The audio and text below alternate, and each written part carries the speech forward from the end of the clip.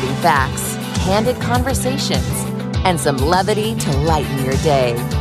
This is The Cale Clark Show on Relevant Radio. Hey, welcome to the program. It is Tuesday, December the 5th, 2023, and I don't want you to plead the 5th, even though it's the 5th. I want you to call me. I want you to talk to me. And here is the phone number to do just that. 1-888-914-9149.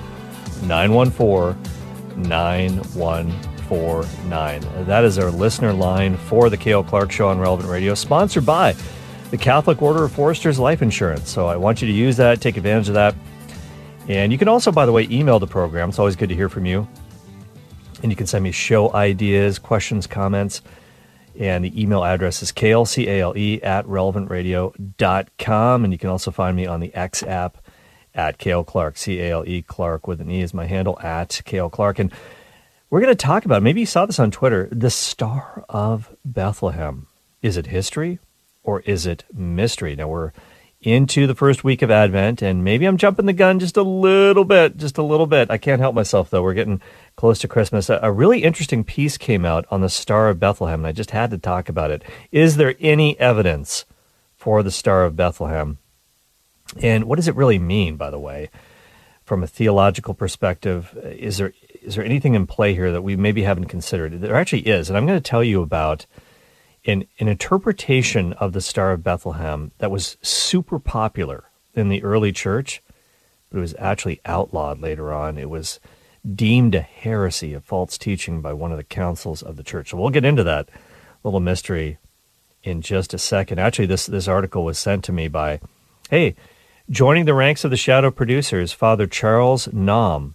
Father Charles Naum is a wonderful priest. In fact, he actually celebrated the wedding mass for me and Trish. Really interesting dude. He used to be a dentist in a former life. In fact, now that he's a priest, he's not doing that anymore. He's a priest 100%. But I did ask him at one point, hey, listen, man, I don't have dental insurance. Could you just kind of work on me out of the back of your trunk? And he's like, I'm sorry, man, I don't have the gear anymore. I got rid of it. But no, the liability is just too much. I'm not going to do that. But a really interesting guy, former Jehovah's Witness. He actually got involved in the witnesses before discovering the Catholic Church, and now he's a Catholic priest. He was ordained by John Paul II in Rome. Really interesting guy.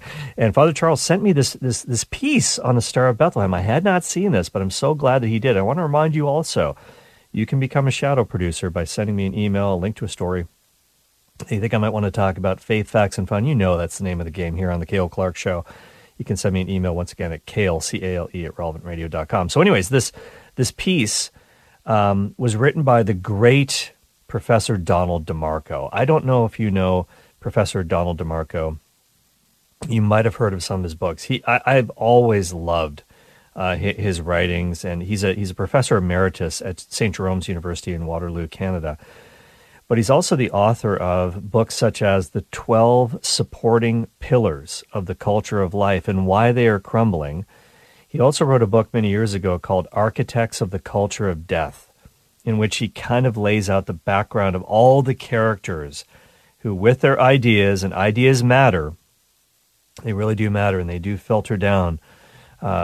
Even if they're up in academic ivory towers, just like the snow-capped mountains, eventually they trickle down to the valley below, watering the valley, and it needs to be a pure stream or else. But every people in the academic world, characters like Margaret Sanger, who was, of course, the founder of Planned Parenthood, and all of her evil ideas that helped to contribute to the culture of death. Architects of the Culture of Death, great book by Dr. Donald DeMarco. But that's not what this is about. This particular piece that he published on the Catholic Exchange website was called The Star of Bethlehem, History or Mystery. And he starts off by talking about the German philosopher Immanuel Kant, and he just can't. I just can't pronounce this. And my wife Trish reminded me that there is a philosopher's drinking song that talks about Kant, but I'm not going to sing that song. Maybe one of the callers you guys might want to do this. 888-914-9149. I don't know if it's clean or not. Hopefully it is, but maybe you sang that in university. I don't know. I don't know, the Philosopher's Drinking Song. But anyways, Immanuel Kant. And it's interesting because his first name is Emmanuel, which of course means God with us. Emmanuel, yes. O come, Emmanuel. One of my favorite Advent hymns. Anyways, Immanuel Kant remarked that there are actually two things that used to fascinate him. Number one, the moral law within each person, and the starry skies above. So those are the two things that used to fascinate him. We all have kind of a universe within, don't we? There's a moral law within, and then there's a universe without. There's the starry skies above. And that is super intriguing to me, because this idea of what governs the moral law, that's the field of ethics. And of course, the study of the skies, the stars, the planets, astronomy. But Donald DeMarco says that the knowledge that we have gained by these two pursuits leaves much to be understood. They begin solidly planted in reason, he writes, but very soon they enter the domain of mystery. How does it come about that order can be inscribed in two such widely disparate areas? Perhaps it is true that God is everywhere, and yet he himself remains a mystery.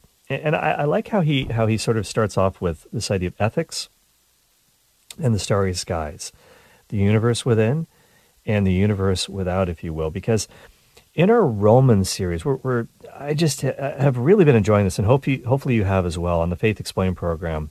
These days, we've been going through St. Paul's letter to the Romans. So you can hop in, by the way, in this series at any point. If you've missed it all up to this point, that's fine, because the way I set it up is that each episode stands alone on its own. You'll be able to understand the conversation, but it's also good to look at the whole series, and we've archived all the episodes on relevantradio.com and on the Faith Explained section of the Relevant Radio app, and we, of course, put our shows out as podcasts on Spotify, Apple Podcasts, everywhere. We want to really bring Christ to the world through the media using all means possible.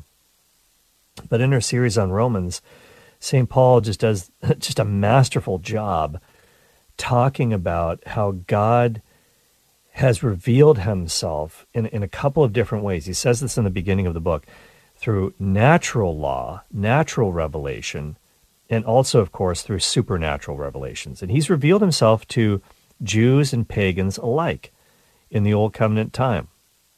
Now, the Jews, of course, had the advantage of having the revealed law of God and the natural law. The pagans, though, they don't have any excuse, because they also have been given the natural law, and through their conscience, as Cardinal Newman called the conscience, the aboriginal vicar of Christ, the conscience communicates the truth of God to each person, the message from eternity to every person. Now, of course, consciences can be blunted, they can be poorly formed, malinformed, misinformed, but it's there. And in fact, the message that you're getting in your conscience about right and wrong is exactly the same content as the Ten Commandments. That's what the Catechism teaches. That's what the Church teaches. So God is one. God's message is very consistent. And the message he gives people through natural revelation is not at all in conflict with supernatural revelation, made expressive and made very clear through the Ten Commandments and all the other stuff that God has done to reveal himself throughout human history. But that's what's so interesting to me about this concept of ethics.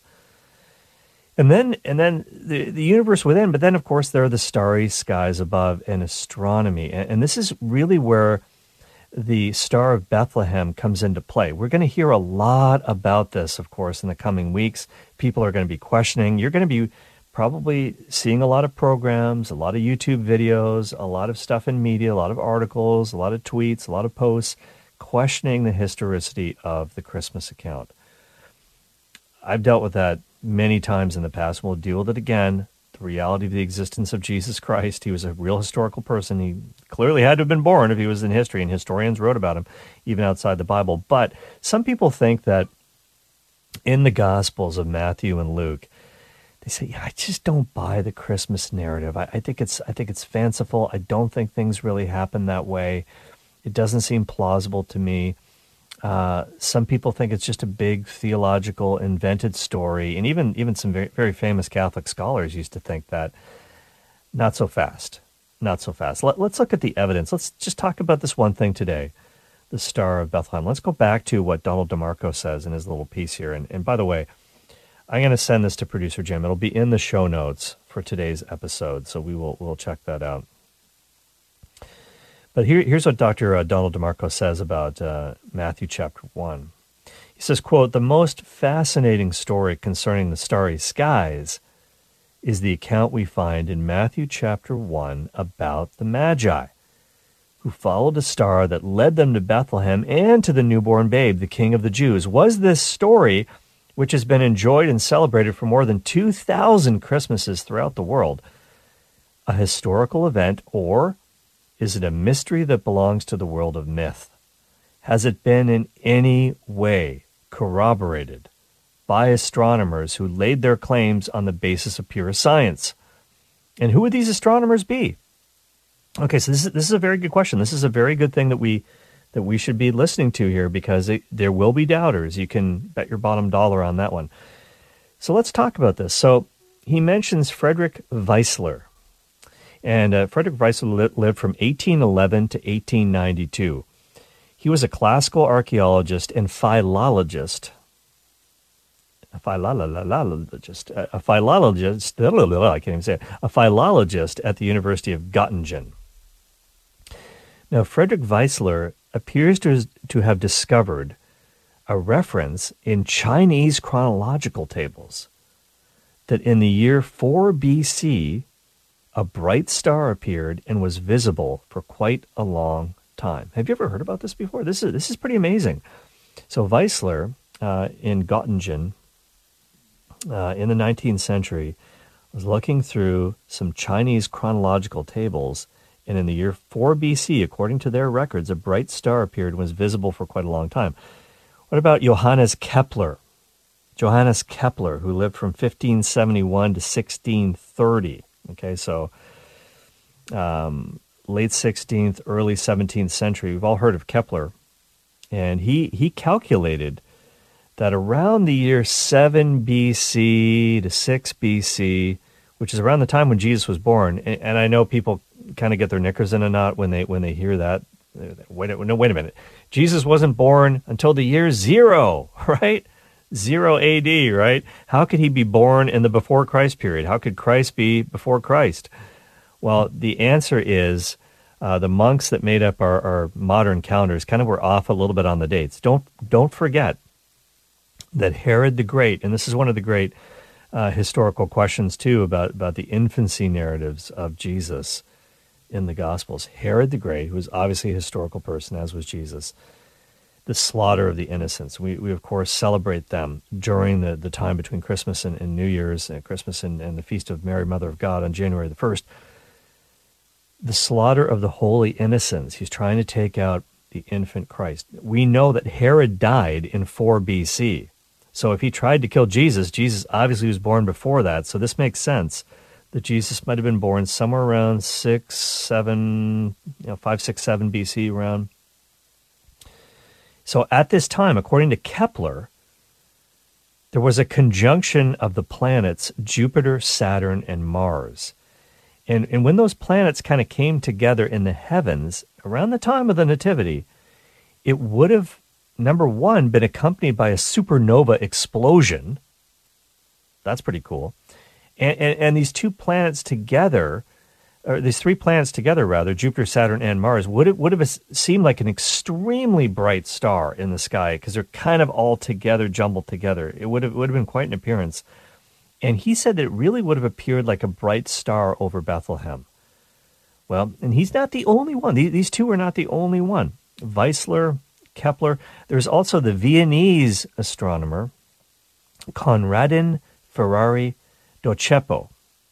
Dociepo, now, he lived from 1907 to 2017, so he just passed away a few years ago, from Vienna. He pointed out that astronomers in Babylon, they could have calculated the planetary conjunction of Jupiter and Saturn around, again, 7 BC, 6 BC, around that time, in the constellation of Pisces. So Dociepo himself, he actually said that the Star of Bethlehem was brought about by the conjunction of Jupiter and Saturn. And these are his words. So this is the Viennese astronomer Conradin Ferrari Dociepo. I think I've pronounced his name 3 different ways already. But anyways, that's the dude. And this is taken from his work Der Stern von Bethlehem, which I'm assuming means the Star of Bethlehem. My German is non-existent, but I'm good at guessing things like this. He wrote, quote, Jupiter, the star of the highest Babylonian deity, entered its brightest phase when it rose in the evening alongside Saturn, the cosmic representative of the Jewish people, end of quote. I've never actually heard that before, that Saturn is the cosmic representative of the Jewish people. I'll have to do some research on that. So this conjunction of Jupiter and Saturn, maybe Mars as well, as that other scholar suggested too, around the year 7 to 9 BC, that's now regarded by most astronomers as a scientific historical fact. So this is actual history, interplanetary history. It's interstellar history, if you will. It's not only mystery. It's not myth. The Magi were probably astronomers. They were very, very familiar with the Old Covenant. And we can talk about this later, maybe during the Christmas season, leading up to the Epiphany, of course.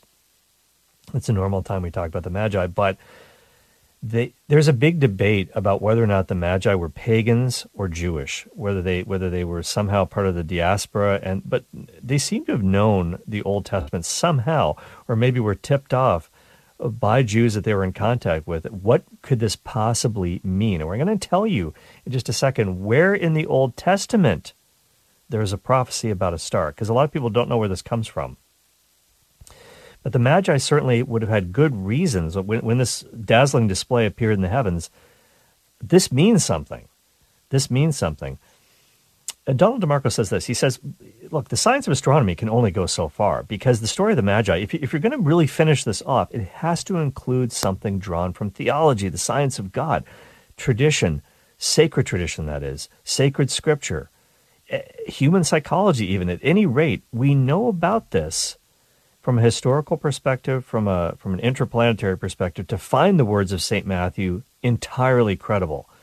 Now, when Jesus was born in Bethlehem of Judea in the days of Herod the king, behold, wise men from the east came to Jerusalem, saying, Where is he who has been born King of the Jews? For we have seen his star in the east, and we have come to worship him. End of quote. That's obviously from Matthew. And so DeMarco kind of concludes by saying, hey, we should be able to really take some confidence in this, that the Star of Bethlehem is belonging to both history, as the astronomers have attested, and also to mystery. Because when we talk about, he doesn't get into this, but when we talk about the concept of mystery in the Catholic Church, gift and mystery, that was one of the writings of JP2, mystery does not mean an unsolvable puddle or a whodunit, something like an Agatha Christie novel or Sherlock Holmes or Father Brown mysteries from Chesterton, if you prefer.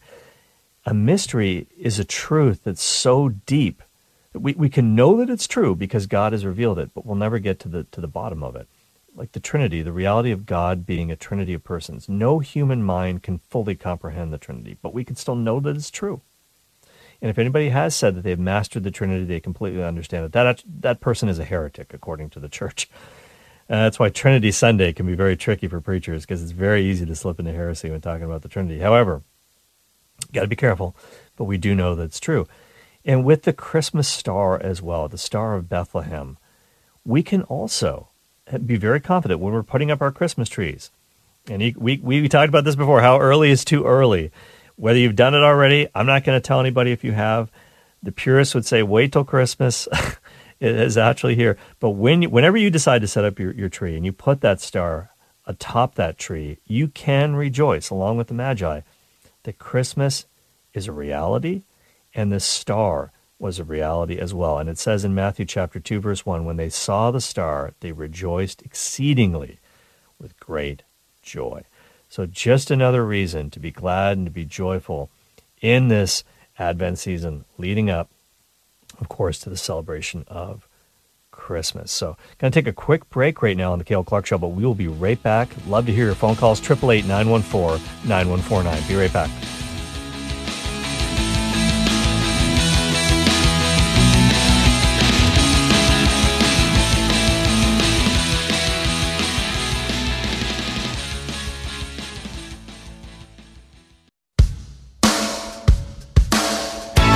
This is the Cale Clark Show on Relevant Radio. Hey, welcome back to the program. 888-914-9149 is the number to call. Toll free to talk to me on the show. Hey, just before the break, we were talking about the Star of Bethlehem. New article that just came out. Is it history or mystery? We talked about some of the good reasons to believe it was astrological, interstellar history, conjunction of planets. Lots of famous astronomers and astrologers have checked into this. But I promised I would tell you a little bit about what the Magi might have actually been thinking about, what scripture passage. And again, the debate is open as to whether or not they themselves were Jewish or not.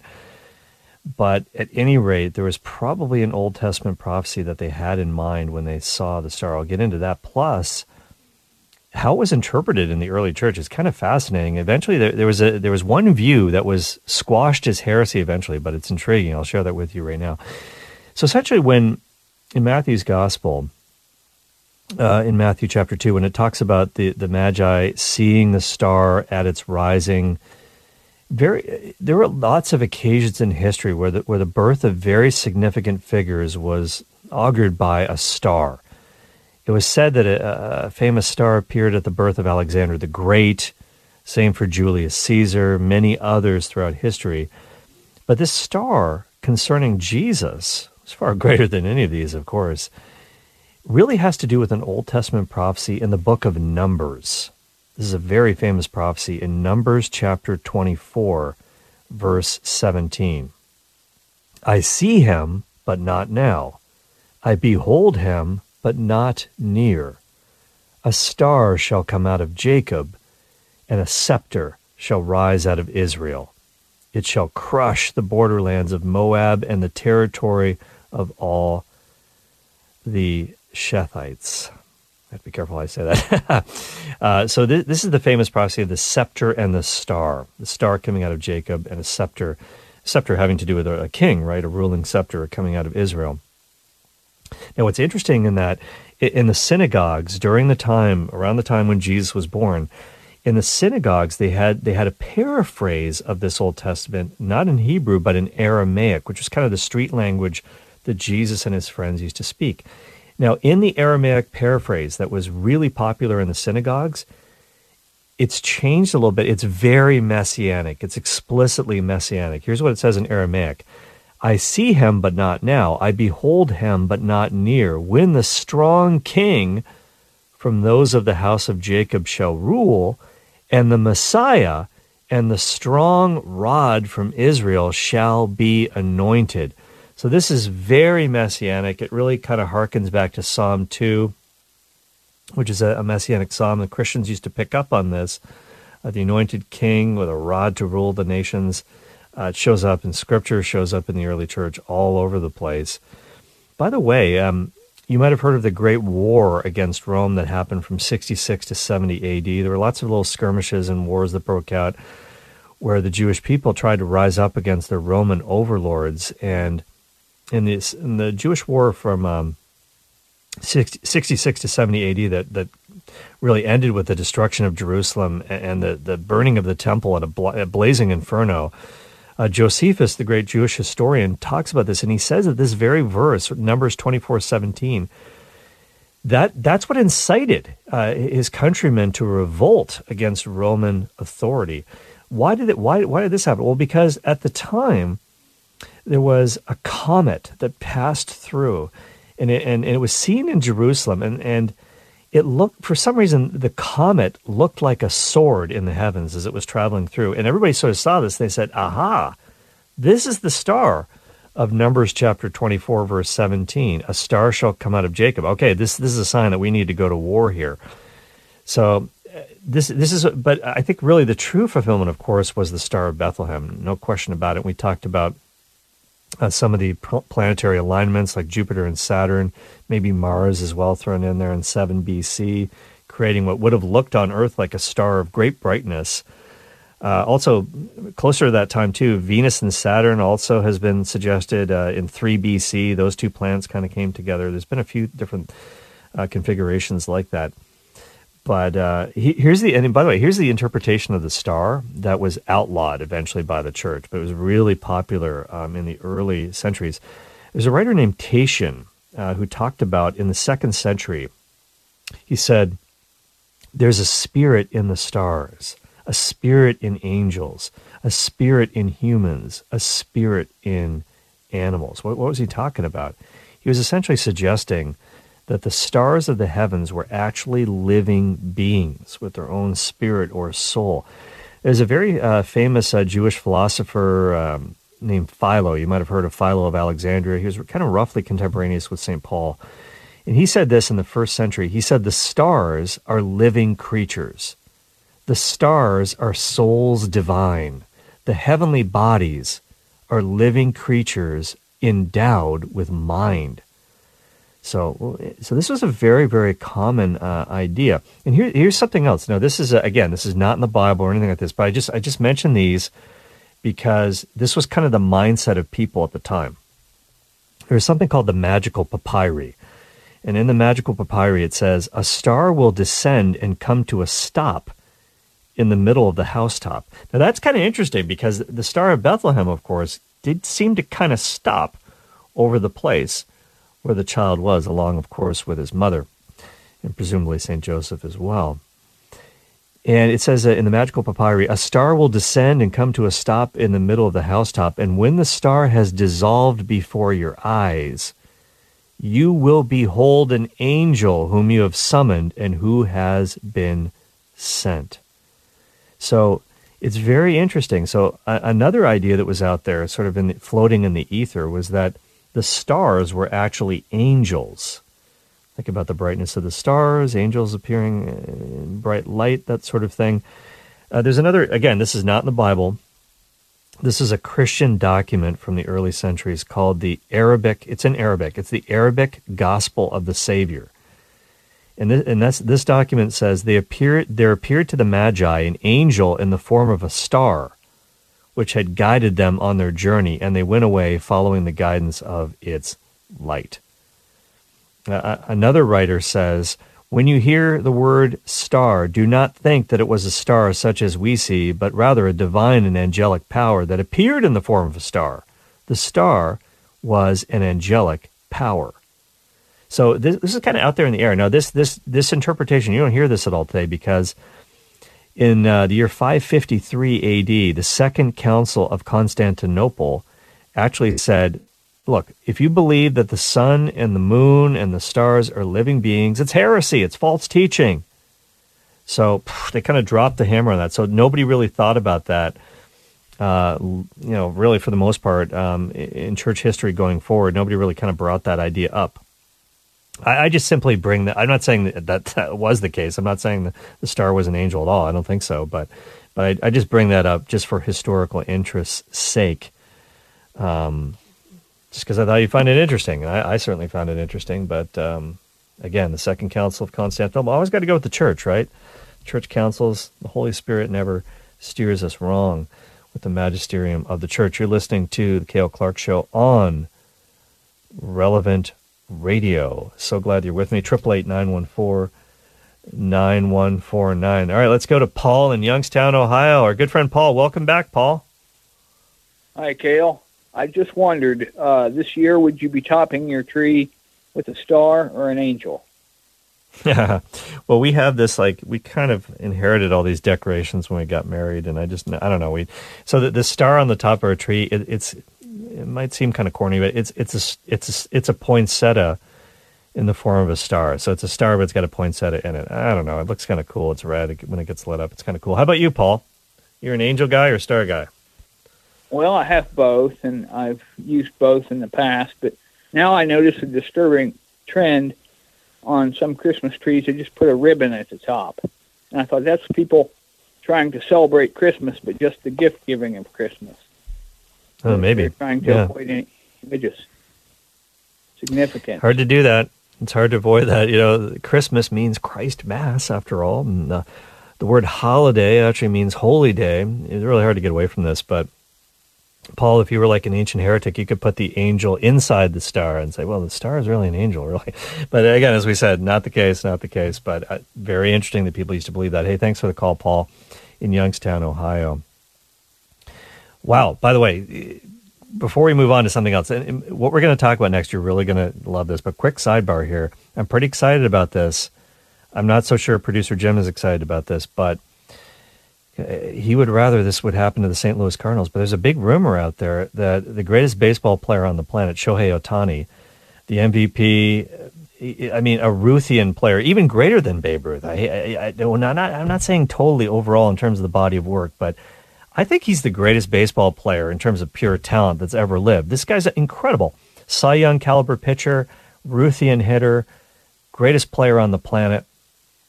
There's a rumor out there that Shohei Ohtani, who's a free agent, might be getting ready to sign with the Toronto Blue Jays. My Toronto Blue Jays. Can you imagine that? The official baseball team of the Cale Clark Show. And I'm excited about this. Ken Rosenthal, no less a luminary than Ken Rosenthal. He of the bow ties from MLB Network is reporting that they're in talks. And there's all this stuff floating around the ether. Here's a clip, by the way. Speaking of stars, maybe the brightest star in the baseball universe, Shohei Ohtani. Here's a clip from producer Jim. Check this out. Ohtani to center field. That's deep. Back goes Springer. At the wall. Gone. High game. So we're going to add another 400-plus feet on the home run distance. 38th of the year for Shohei Ohtani. Shohei, the money on a swing, tying it up. Yeah, he's going to be saying, Shohei, me the money. Whoever does sign this guy, there's rumors that the Cubs are in play as well and some other teams that have some cash to spend. I think it's worth the money, even if you have to pay this guy way more than you would ever think to budget. I think it's going to be more than worth it, assuming he stays healthy. Think about all the merchandise he could sell. How much would you have to pay for a top-line pitcher? And I know he's kind of hurt in terms of pitching right now. A top-line starting pitcher and maybe the greatest hitter of all time, combined in one guy. I mean, I think this would just be unbelievable, and I would love to see him mashing home runs at the Sky Dome. I refuse to call it the Rogers Center, but anyways, he's a bright star in the universe. Thought it's interesting. We're talking about stars, the star of Bethlehem. But going to take a quick break right now because when we come back, I'm going to absolutely blow your mind. It's going to be something that will be, I think, literally life-changing for you. Going to give you some rules, not the 12 rules for life that Jordan Peterson talks about, but rules for something else that we do hopefully every day, but it will be life-changing, I promise. And that's after the break. It's Cale Clark Show, 888-914-9149. Be right back. Helping you keep your mind off traffic and on the more important things in life. It's Cale Clark on Relevant Radio. Hey, welcome back to the show. 888-914-9149 is a toll-free line to call, sponsored by the Catholic Order of Foresters Life Insurance. Give me a call and I'll try to get you on the air with your question. 888-914-9149. I promised you something life-changing. I don't want to overpromise, or underdeliver, so I hope that you'll find it so. Now, just a couple of days ago, I talked about whether Catholicism is in fact compatible with Stoicism. There's such a trend, a fad, a craze about Stoicism in the culture today, being a Stoic. I talked about what Stoicism really is and isn't, and yes, in fact, it is compatible with Catholicism.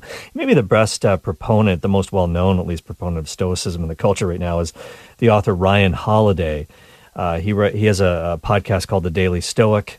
Books about Stoicism, The Daily Stoic. He also has books about fatherhood. He has one called The Daily Dad.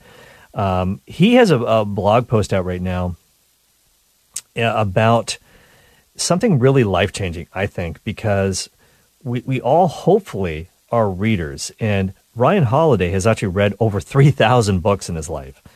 And I first heard about this through another guy who talks about books on the X app on Twitter.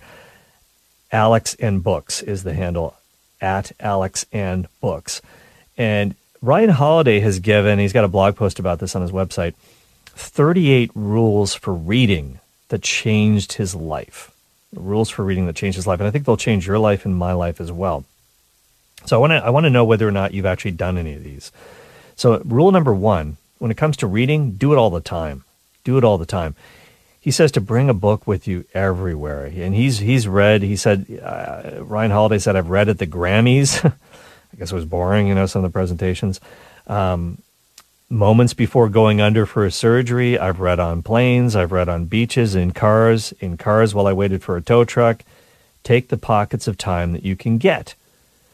Number 2 rule for reading, physical books only, according to Ryan Holiday. I don't know if you agree with that or not. Are you sort of an analog person when it comes to books, or do you like digital books? Or do you kind of like both? Or what about audiobooks? I'm not an audiobook person at all. My wife is a total audiobook person. She's been listening to all kinds of audiobooks while she's going about her day. I can't do it. I can read way faster than I can listen to stuff, number one. I do listen. I love listening to podcasts and stuff, especially prayer podcasts, but when I'm walking the dog and stuff. But Ryan Holiday says, and this is point number 3, 38 reading rules for life. He says that there's something very special about the physical form. And he apparently read a book about this called Proust and the Squid by Marianne Wolfe. I don't know anything about that book, but I do think there's something about the analog experience of reading a book of, you kind of, what's interesting about a physical book is it's easier to remember where something was, like a section of the book. Oh yeah, it's kind of near the beginning, and you kind of flip back to that page, and you kind of have this extra sensory input that you get from touching the book that you don't get through a digital book. But there are times, obviously, when digital books are super convenient, like when you're in line at the doctor's office or when you're on the road, that sort of thing. I kind of like both. I prefer physical books.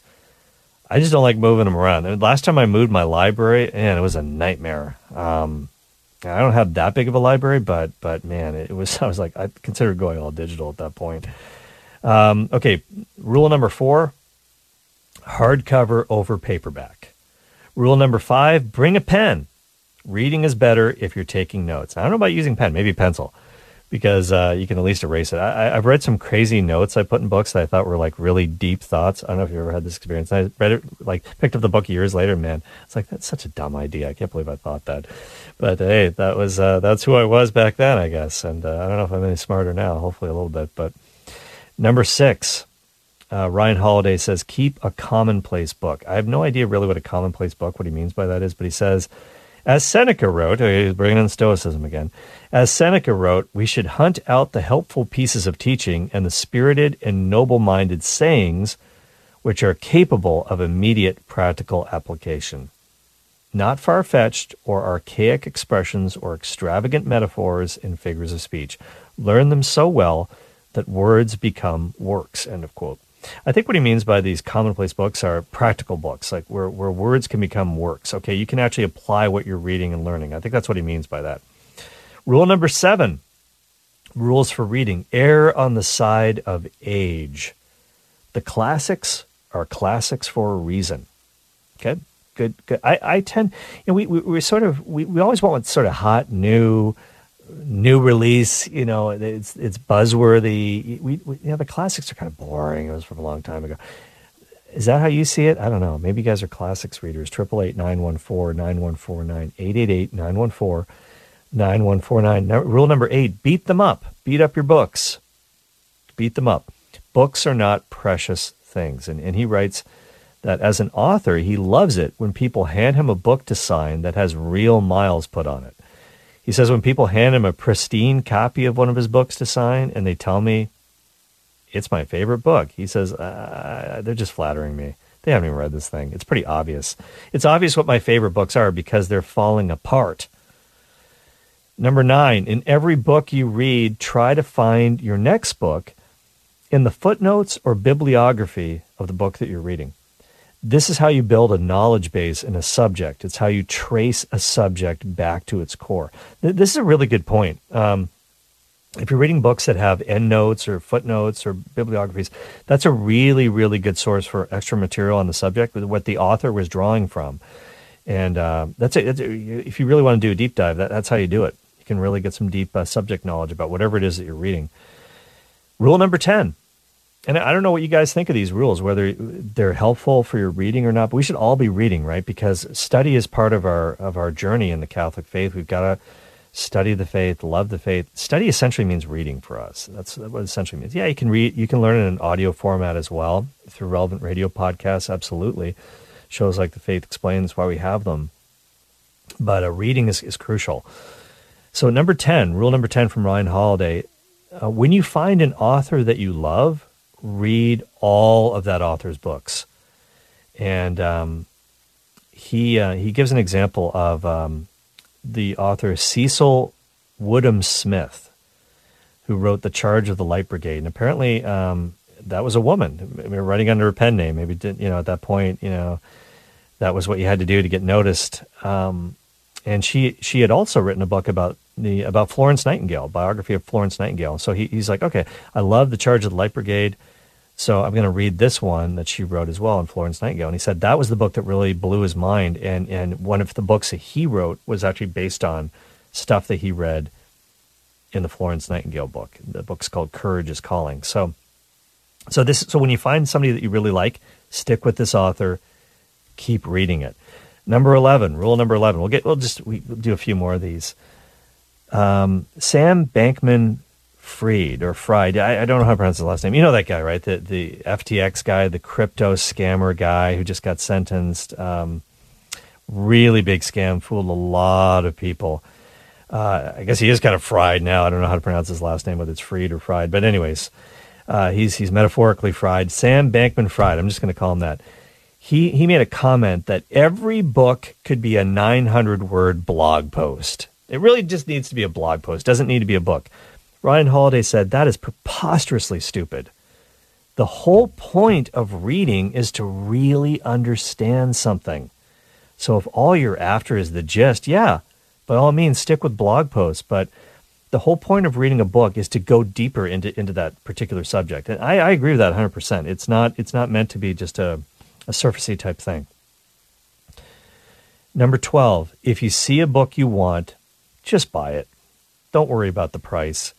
Reading is not a luxury.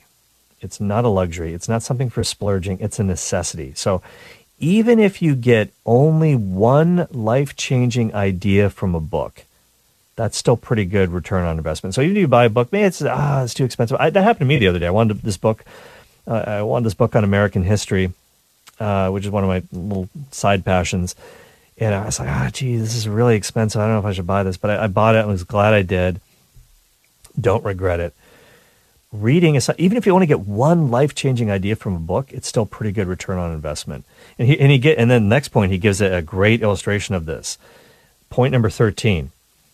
He says, this might sound like a privileged thing to say, but Warren Buffett considered the foundation of his multi-billion-dollar empire to be one book. When Warren Buffett was 19 years old, he bought a copy of The Intelligent Investor by Benjamin Graham. Now, we have no idea how much it cost at the time, but in the 1950s, when Warren Buffett was 19 years old, in the 1950s, a hardcover book typically was about $1.30 cover price. So Buffett always said that was the best investment that he ever made because that laid the foundation for Berkshire Hathaway. And now Warren Buffett is worth $108.7 billion, and he's given $37 billion away to charity. So that's a pretty good return on investment for a $1.30 book. That was the foundation of his empire. Now think about this from a spiritual perspective, from a Catholic perspective. This is why our spiritual reading is so important. Because even if you just get one idea from a book, from a spiritual book, it can totally change your life, transform your life. And this has happened to people who have not only found the Bible and read that, where it's just exactly where you should start.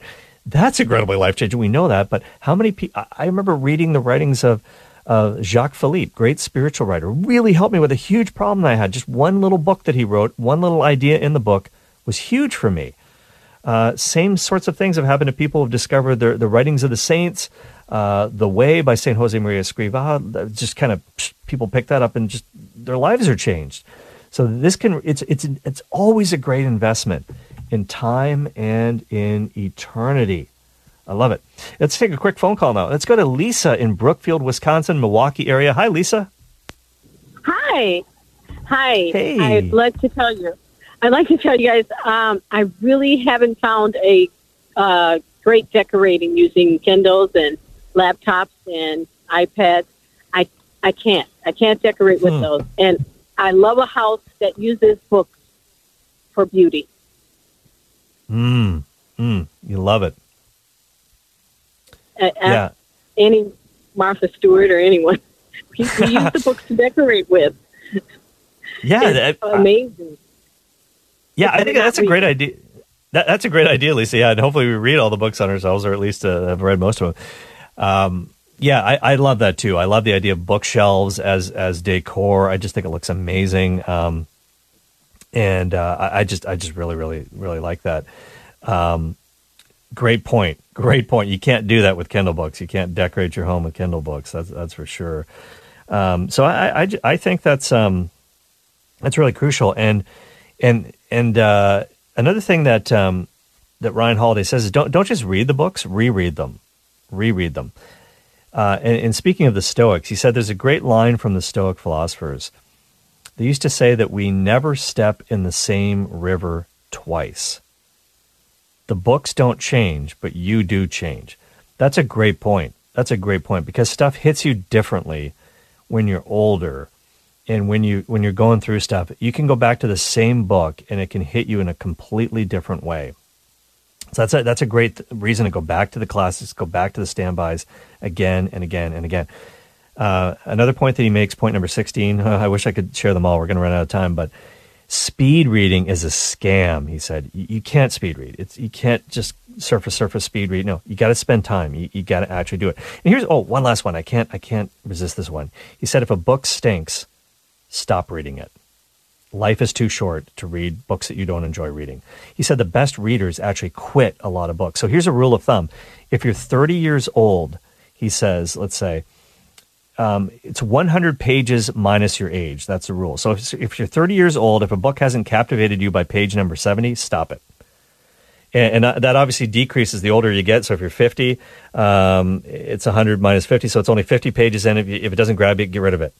Drop it. Move on to something else. Because the older you get, the less time you have for crap. You just don't have time. So only read the good books. I appreciate that one too. All right, let's go to Jose in San Benito, Texas. Good to have you back, Jose.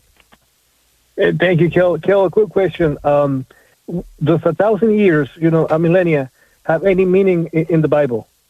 Yes, absolutely. That's a really good question, Jose. 1,000 years, yeah. And in the book of Revelation, there's all this talk of the 1,000-year. People talk about the millennial reign of Christ. What does that really mean? I talked about this a lot during the Revelation series in the Faith Explained program. But here's a good example of 1,000 years, where this can come into play. You know how Jehovah's Witnesses talk about there's only 144,000 people in heaven? That's a misunderstanding of a text from Revelation. Where does this number come from, the 144,000? That doesn't mean there's only literally 144,000 people in heaven. Where that number comes from is 12 times 12 times 1,000. 12 tribes of Israel times the 12 apostles of the church times 1,000. That gives you 144,000. So it's a perfect number. So 1,000 is a number of completeness. So the complete number of the people of God. That's what it really means. It means completeness. And that's a complete episode. That's a wrap of the Cale Clark Show for today. Hey, if you missed any of it, grab the podcast. Keep it locked into Relevant Radio. Thanks so much for listening. Jim Shaper produced, Patrick Alog and Miranda Sinaceros took your phone calls. Take it away, Michaela. Thank you for listening to my daddy.